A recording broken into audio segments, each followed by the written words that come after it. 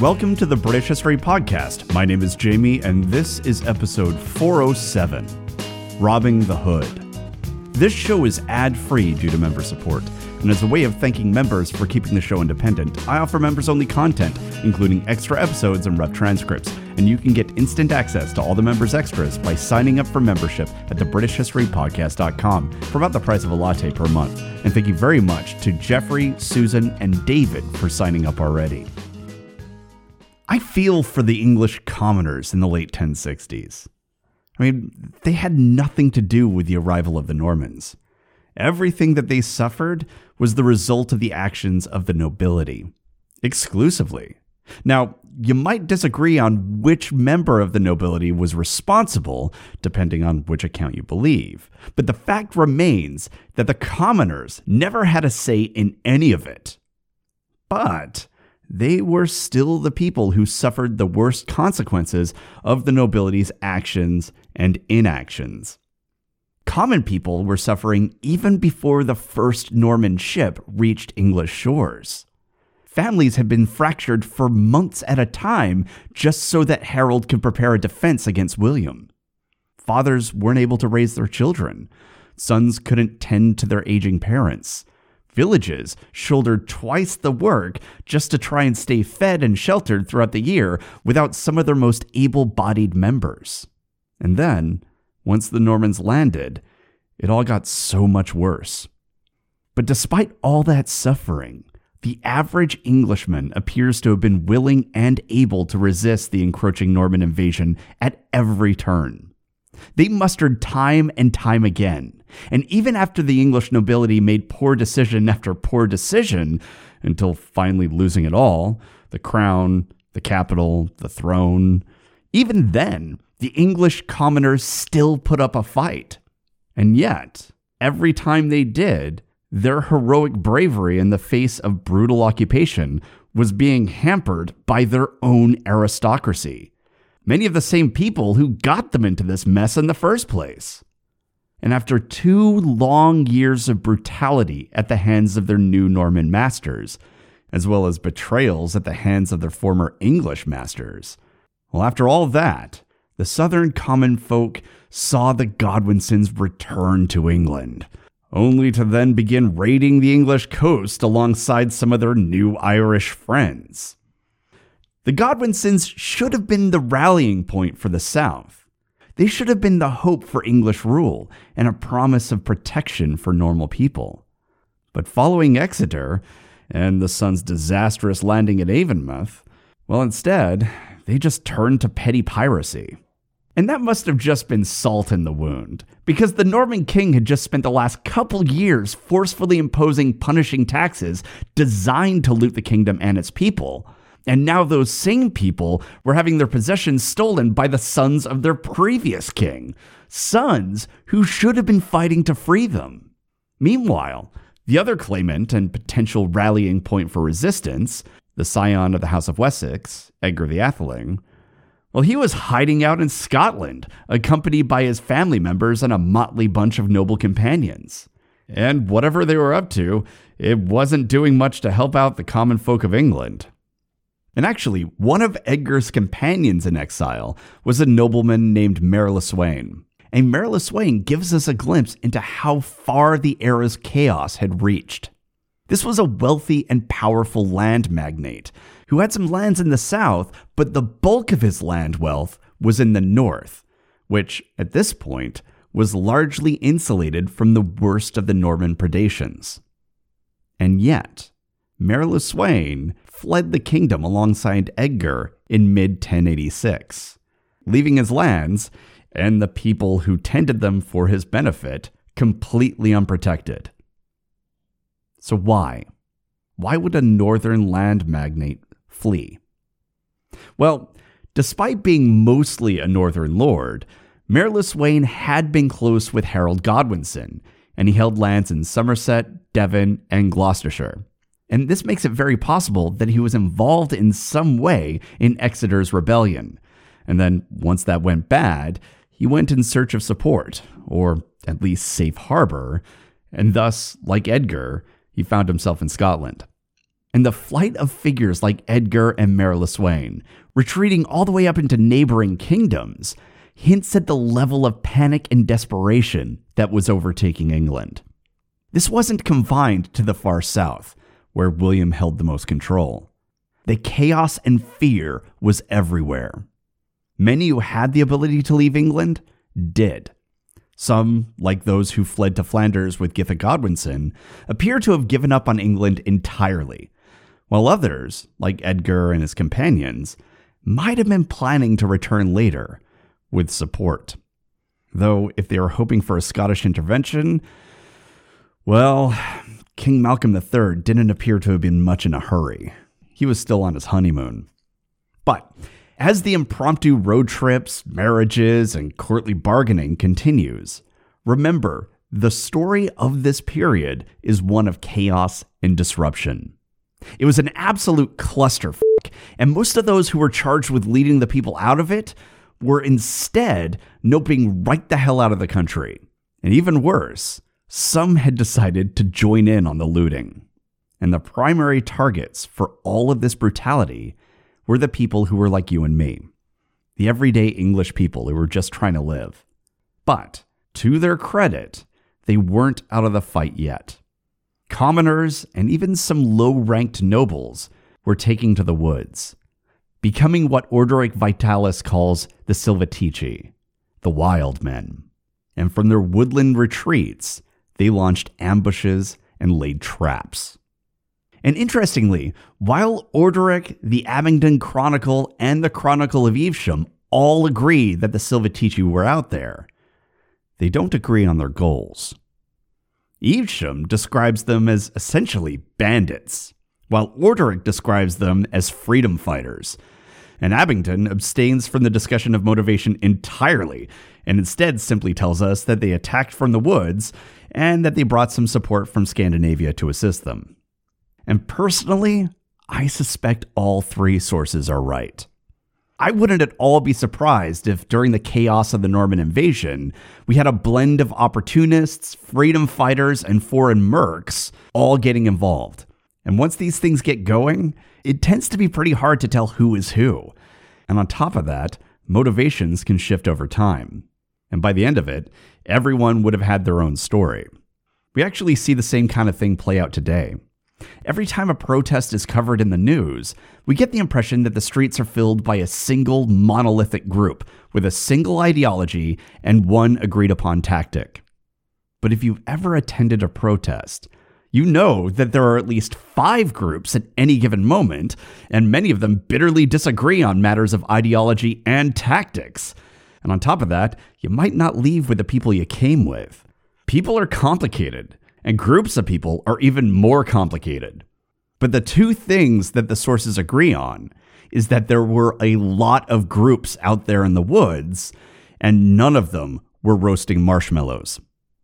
And while on balance the English have been failed by their leadership, there were some exceptions among the Silvatici.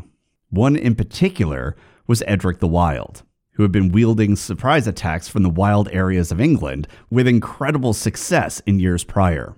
And now, Orderic is telling us that Edwin and Morcar had just taken to the woods themselves. Now, Edwin and Morcar are interesting rebel figures, because thus far, their political and war careers are basically just a string of catastrophic failures. These sons of Elfgar of Mercia occupied incredibly powerful roles, but they gained those positions through inheritance, not skill. And they had repeatedly shown themselves to be prone to mistakes. Mistakes that were likely made in large part due to their youth and inexperience. That bloodbath at Fulford Gate had been their doing.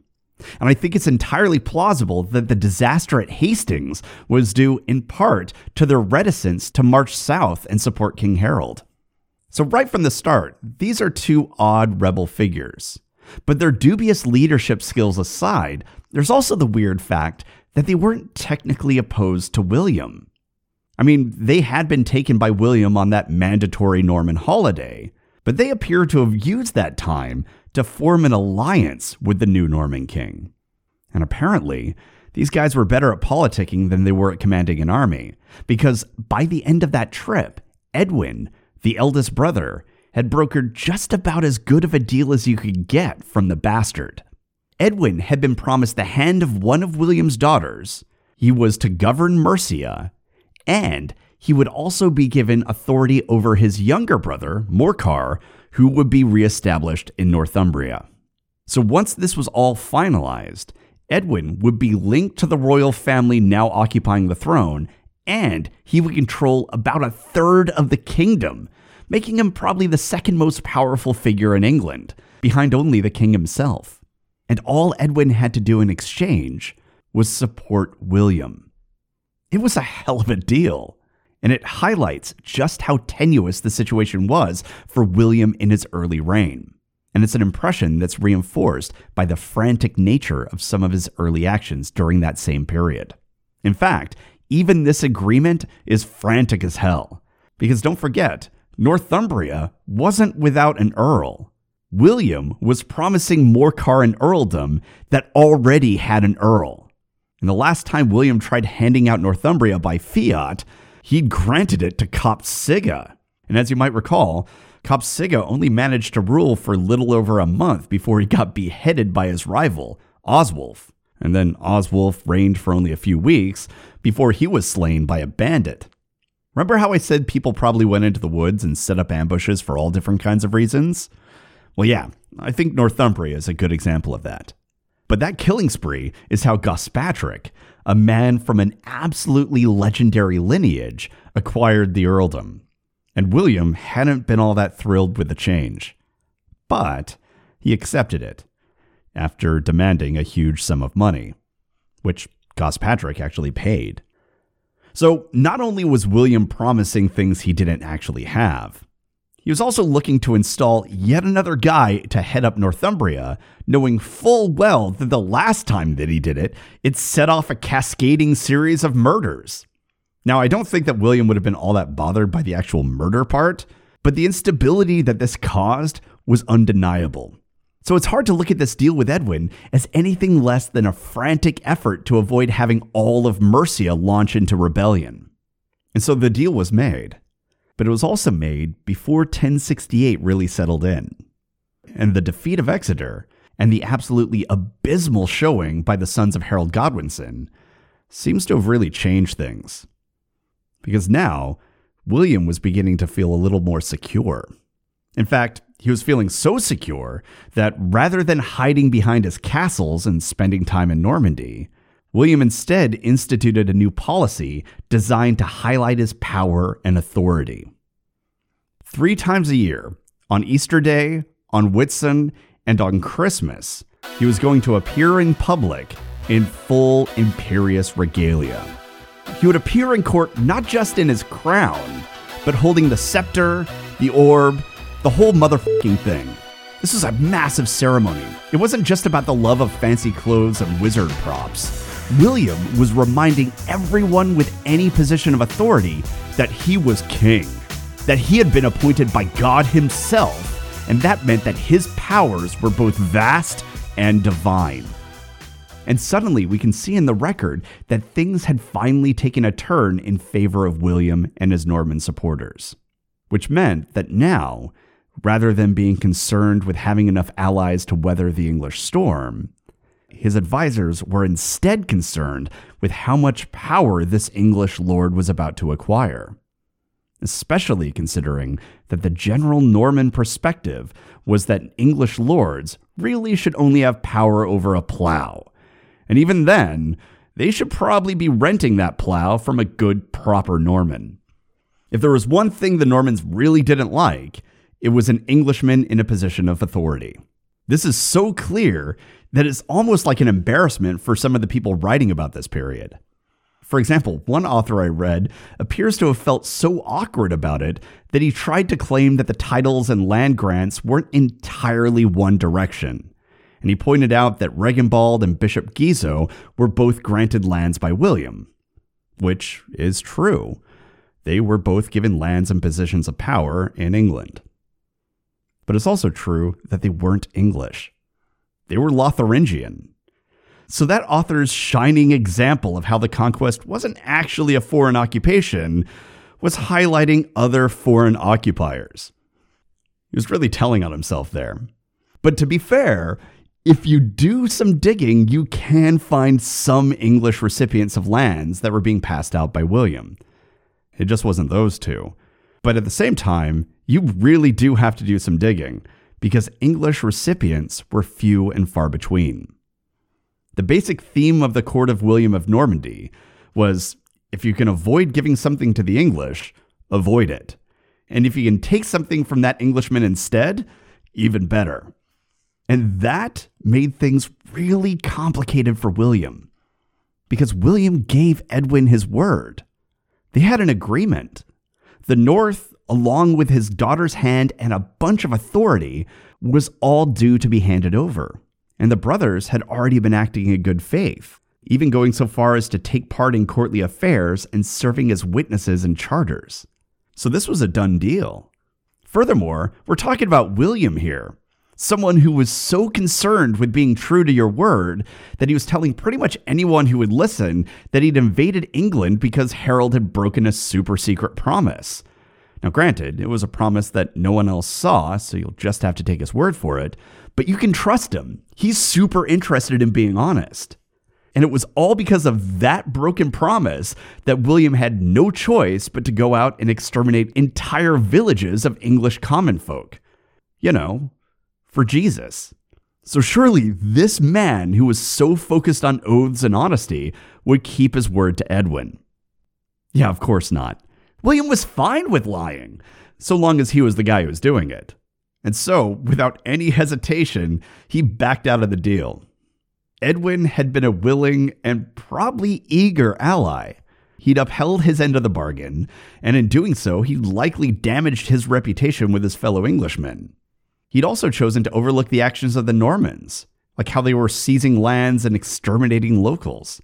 He'd moved past the fact that even in this early stage, the king was imposing ruthless policies that were designed to strip the English of their wealth and positions. He'd let all of that go because he knew that in exchange for his support of all this brutality, he would become fantastically wealthy and powerful, personally. Only that had all been a lie. There were nobles who were becoming fantastically wealthy in exchange for being cool with William's behavior, but they were Norman nobles. And chief among them was actually William's friend, Roger de Montgomery. But he wasn't alone. Many other Normans were being granted choice estates and titles as well. And some of those grants, it turned out, included lands and titles that Edwin had been promised. I mean, Roger was even given Shrewsbury, which should have been Edwin's. And if there's any thought that this new position was merely ceremonial, that would have been quickly put to bed when the new Norman overlord began constructing a castle there. Every one of these things stood as a concrete example of who actually ruled these lands. And it wasn't Edwin. And no one likes to be told they're going to get fabulous cash and prizes only to find out they've been played for a sucker. So, at last, Edwin found a reason to rebel. Now, imagine that you're a budding English nobleman from the Midlands who just discovered that these Normans were, it turns out, kind of bad news. And so you're looking to launch a rebellion of your own. Where are you going to go? Who's your best bet for support? You know, if you're part of the House of Mercia. Wales, right? Wales had a long history with Mercia. And while that history sometimes involved raiding, it also involved a lot of political support when the factors were right. And that was especially true when it came to the House of Mercia. Now, currently ruling over Gwynedd and Powys were the half-brothers of the assassinated King Gruffydd of Wales. Their names were Prince Blethyn and Prince Rhywallyn. And the Chronicle of the Princes describes Prince Blethyn as, quote, the most lovable and the most merciful of all kings. He was civil to his relatives, generous to the poor, merciful to pilgrims and orphans and widows, and a defender of the weak. The mildest and most clement of kings. He did injury to none, saved when insulted. Open-handed to all, terrible in war, but in peace beloved, end quote. Now, Edwin was also known for being terrible in war, but that's not what the Chronicle meant. Instead, the Chronicle was using terrible in its older form. Blethyn was dangerous and inspired terror on the battlefield. He was terrible if you were on the other side. Do you remember when Edric the Wild launched his successful attack against the Norman garrison at Hereford, and how he was supported by Welsh allies? Well, it was these Welsh allies. And after years of being literally terrible at war, Edwin could really use some of that more poetic kind of terrible. And so, he sought the aid of the princes of Gwynedd and Powys. And then, soon after Edwin's flight, Malmesbury tells us that Edwin and his brother Morcar were back in England, and that they, quote, disturbed the woods with secret robberies, end quote. Much like the Silvatici, Edwin and Morcar were using the land against their enemies. And in the case of these two Mercian brothers, they also tapped into some family connections as well. Because it turned out that Prince Blethyn began to make preparations for his own campaign. The rebellion was growing. And then, on that same year of 1068, the Worcester Chronicle tells us, quote, "Then the king was informed that the men of the north were gathered together and meant to make a stand against him if he came," end quote. Oh, hell yeah. Welcome to the party, Northumbria. And the way Orderic discusses this development, and the way he covers Edwin's turn from ally to rebel, suggests that it was Edwin himself who had taken the helm of this rebellion. In particular, Orderic gives the impression that this growing discontentment, as well as the political murders that were taking place up in Northumbria, were a result of Edwin's turn from ally to rebel. That it was his turn and his meeting with Prince Blethyn that signaled a transformation from what had been previously isolated incidents into a widespread rebellion. Here's Orderic. Quote, "After large numbers of the leading men of England and Wales had met together, a general outcry rose against the injustice and tyranny which the Normans and their allies had inflicted on the English. They sent envoys into every corner of Albion to incite men to recover their former liberty and bind themselves by weighty oaths against the Normans," end quote. And it does seem clear that there was a widespread outcry against Norman rule, and that it was growing louder throughout 1068. Furthermore, William of Jumièges describes an organized revolt against William, though, to be clear, he doesn't date it to 1068 like Orderic does. However, there is a sense in the record at this point that the English were transitioning from sporadic local revolts into something that was much more far-reaching.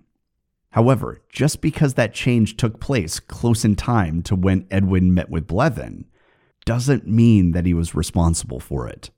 Correlation is not causation. And honestly, it would be kind of weird if Edwin was responsible for the growing rebellion that stretched all the way up into the north.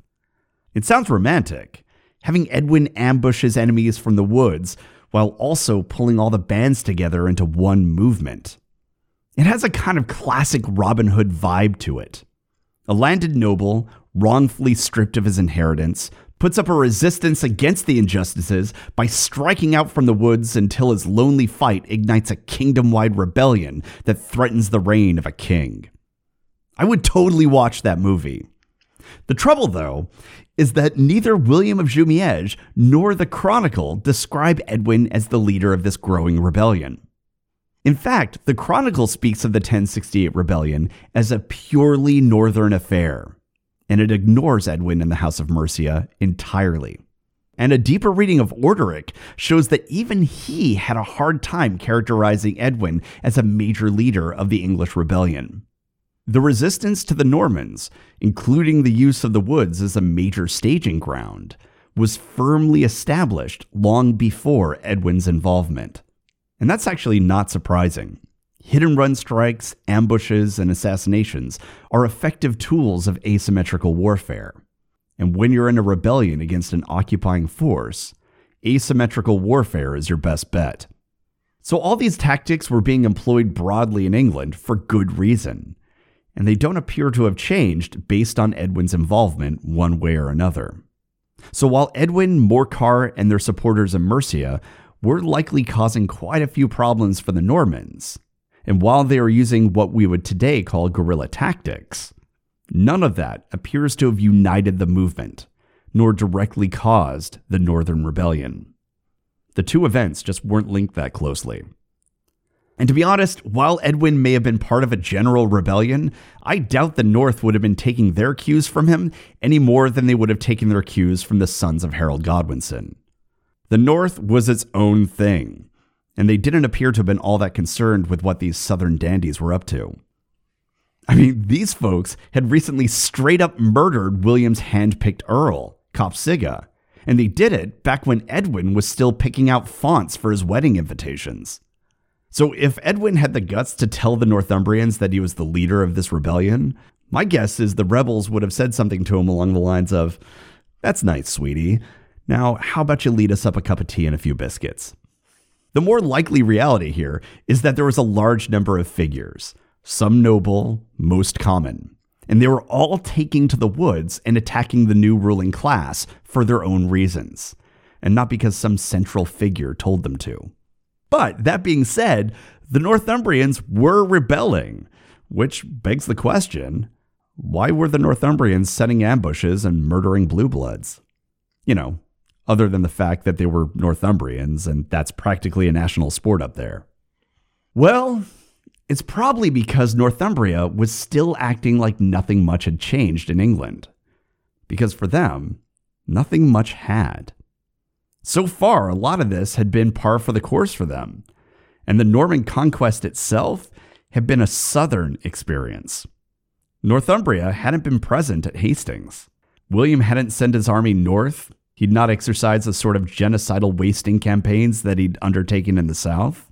With the exception of the imposition of Copsiga, who was quickly assassinated without any response from the Normans, this new King William really hadn't done all that much with regard to the North. And as such, for Northumbria, I'm pretty sure they were still operating from the same general cultural understanding. Namely, that they saw themselves as different from the South. They resented that the South felt they had the right to rule over them, and they saw their submission to Southern rule as something that was negotiable. You might recall that in 1066, King Harold was forced to seek their support. And actually, for a little bit, it looked like he might not get it. And for the South, a lot had happened in those 2 intervening years. But if you were a Northumbrian, I wouldn't be surprised if you still saw the world the same way. Especially considering that, unlike in the South, the Northumbrian military power was still largely untouched. I mean, sure, they took casualties at Fulford Gate, but for the most part, they'd escaped the bulk of the casualties and wastings that the 1060s had wrought upon the rest of England. Which meant that they still had the ability to put up a fight. Furthermore, Northumbria's main experience with French fighters would have been when Earl Siward soundly defeated Macbeth's forces, who had been supported by French fighters. So chances are, the northern lords weren't all that intimidated by William and his knights, and they likely assumed that that force would be easily crushed, just like Macbeth. On top of that, William's actions were likely irritating the hell out of the North. First of all, William had the balls to not be a northerner, which was a pretty big sin right there. But beyond that, he'd also been trying and failing to tell the North how to govern, and he literally imposed an earl upon them. And while that issue had been dealt with in a spectacular fashion, there was still the fact that King William seemed to think that he had authority over the North, going so far as to insist that he could sell the earldom, when the northern lords hadn't even submitted to him yet. And that right there, that ultimately was probably the biggest issue. The North expected to be treated with a certain level of dignity, and expected this southern king to ask for their fealty. They expected to bargain with this invader, especially since they hadn't been conquered. William had only conquered the South, and even that was debatable. But here he was, acting like he was running the place. He was even insisting that Gospatrick levy severe taxes upon the public, which would all be given to the king. A king who, again, had not been accepted by the northern lords. And actually, those taxes were a big problem for Earl Gospatrick, because the North had long been resistant to southern taxes. In fact, during the reign of King Edward the Confessor, there were periods where he appears to have skipped taxing the area entirely, likely due to how difficult and dangerous levying taxes on the Northumbrians could be. And Edward's taxes had been puny compared to what William was demanding. And while it was Earl Gospatric's duty to collect those taxes, this man wasn't an idiot, nor was he ignorant of what he was facing. He hailed from one of the ancient dynasties of the area, and he was all too aware of the political culture of the North. He knew how the Northumbrians responded when they felt that a leader overstepped their authority. And as a consequence, he also knew that William had given him a poison pill. Depending on how he handled this tax issue, he would either enrage the murderous king in the south, or Gospatric would enrage his murderous neighbors in the north. Tough choice. But the newly installed Earl, probably realizing how short and painful his life could be if he angered the northern lords, decided his best bet was to take his chances with the king. And besides, taxes were really putting the cart before the horse. I mean, first things first, this king needed to do as his predecessor had done. He needed to show respect and seek their support. After that, then they could talk about taxes and other duties. Provided, of course, that the North consented to his rule. But let's do things in the appropriate order. Soon thereafter, William learned of the situation in the north, and according to Gaimar, he sent an envoy to the northern lords, possibly Archbishop Eldred of York, and he carried a message. Well, not so much a message, and more of a demand. They must submit to William's rule, his absolute rule. The North, upon receiving this envoy, wasn't impressed. They'd seen puffed-up kings before, and they could care less if he was getting a bit tetchy. This was a negotiation. If the king wanted their submission and wanted to tax them, he'd need to come to some sort of understanding with the northern lords, just like his predecessors had done. And I'm guessing that it was at this point that the northern lords added an additional message, as recorded in the Worcester Chronicle. To hammer home their negotiating position. Quote, "Then the king was informed that the men of the north were gathered together and meant to make a stand against him if he came." End quote. When messengers arrived in William's court bringing word that the Northumbrians wouldn't be paying any taxes and weren't even sure if they wanted to be his subjects, well, I can only imagine the mood in the room. For the northern lords, they likely intended this stance to be the opening position of a long negotiation with the king. The trouble, though, was that this king was William, and William didn't exactly have a great track record with keeping his cool when his authority was challenged. And his authority was definitely being challenged here. And it wasn't the only challenge he was facing. Edwin and his brother Morcar were still out there in the woods, causing all manner of problems for the Normans. And you know how it goes. When you're a hammer, everything looks like an Englishman that you want to repeatedly hit in the face. And so William mustered his army and marched north. First, he went to Warwick, and because he was a Norman, he built a castle there. Now, the guerrilla tactics that the English had adopted were very effective at sapping the strength of the Normans out in the field and as they traveled. But this tactic also had a time limit.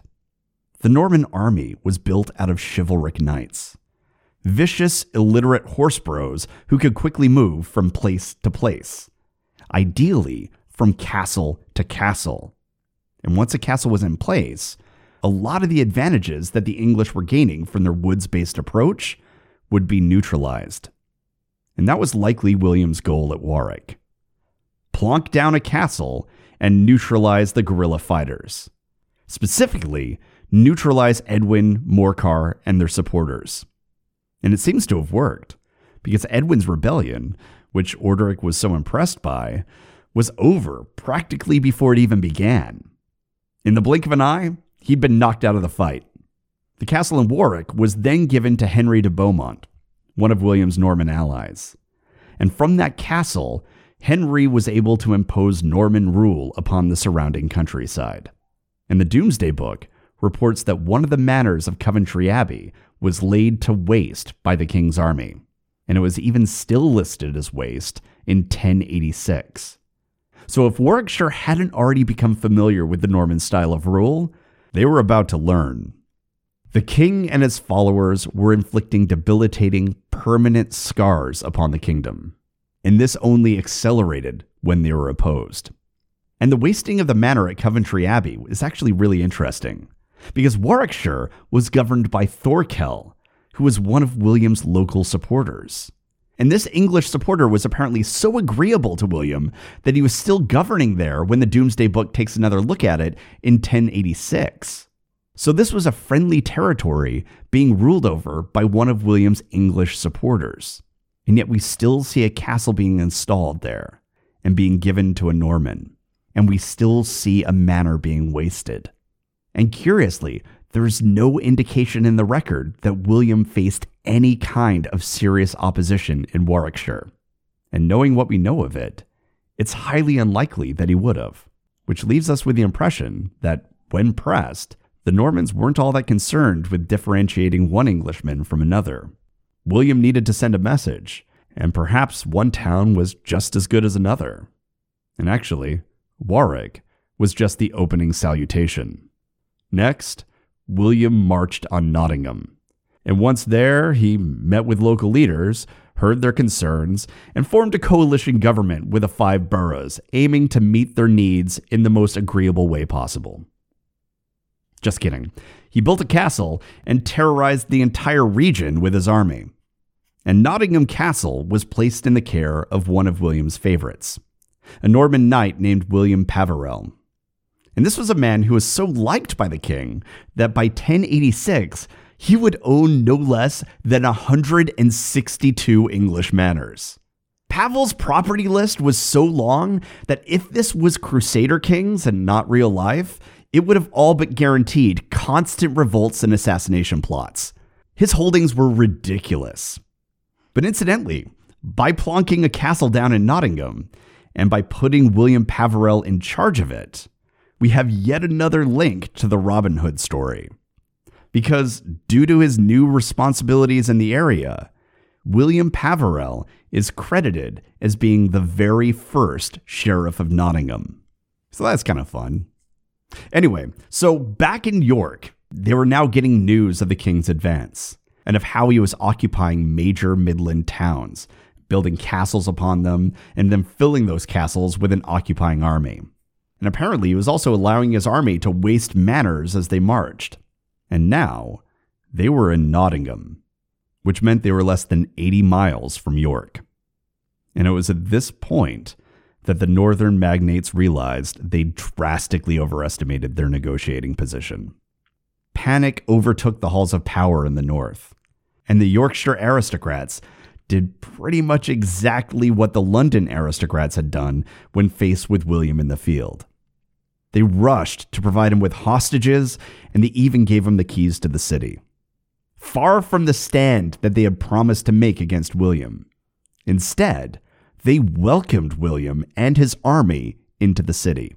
And once in York, William and his army, say it with me, built a castle. Actually, they built 2. And one of them was placed at the future site of Clifford's Tower. That castle was placed under the care of Robert FitzRichard. And then William went on to establish William Mallet as the Sheriff of Yorkshire, and Robert de Cominges as the Earl of Northumbria. York and all of Northumbria had fallen without a fight, and it was now occupied territory, governed and administered by Normans, with Robert de Cominges at the very top. But I wonder how Robert was feeling right about now. Because Earls of Northumbria didn't exactly last all that long at the best of times. And that murderous instinct really tended to ramp up any time someone decided to install an Earl against the wishes of the locals. So I don't know, guys. How about we check back in with Robert in I'd say about 4 months? But with that task handled, William moved on to Lincoln, where he claimed hostages and built another castle. Then he marched south into Huntingdon and built a castle, and to Cambridge which would have been within Earl Waltheof's territory, and built a castle. This campaign was relentless and designed to crush any dissent, and was very effective in that. By autumn, William had forced Edwin into submission. He'd established castles all throughout the Midlands and the north. He'd placed his trusted companions in positions of authority over those regions. He'd taken hostages to blackmail the locals into compliance. And he'd managed to get home before the weather really started to turn. This had been an incredible success for the Norman invaders. England was at last subdued. So it was time to celebrate. And I'm guessing that it was the success of this campaign why William felt secure enough to dismiss his mercenary knights, release some of his grumbling Norman knights who just wanted to go home to Normandy, and then take a trip back home to Normandy himself, accompanied by Matilda. Because it was done.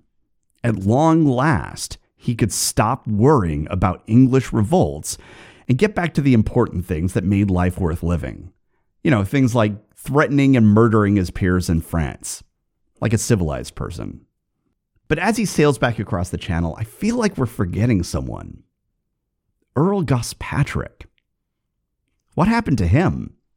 I mean, obviously he wasn't Earl anymore. That role had been given to one of William's favorites, Robert de Commonnay. But what happened to Gospatric?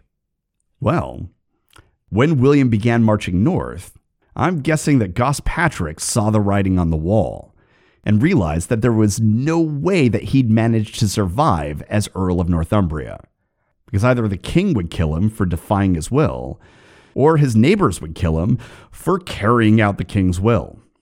So, as William and his army began to bear down upon York, Gospatric and a number of the leading Northumbrian magnates left the city. Now, there were lords who remained behind, lords who refused to abandon their lands and place all their hopes upon this king showing them some mercy. But that wasn't something that interested Gospatric and his companions, because Gospatric was from the line of Uhtred the Bold. His roots were in Bamborough, the ancient city that had been established for Bebba, the wife of old King Ida. Gospatric was an old-school English noble. And while he was leaving his lands and titles behind, it wasn't because he was retreating out of fear. No, he decided on a different course of action entirely. He wanted to find a better king. And he actually had someone in mind. Edgar the Atheling, who just happened to be staying in nearby Scotland under the protection of a man who was almost certainly a relative of Gospatric's, King Malcolm Canmore. And so that's where he went. I think it's abundantly clear that Edwin wasn't the spark that started the rebellion, nor was he a central figure. Gospatric, on the other hand, well, he very well may have been.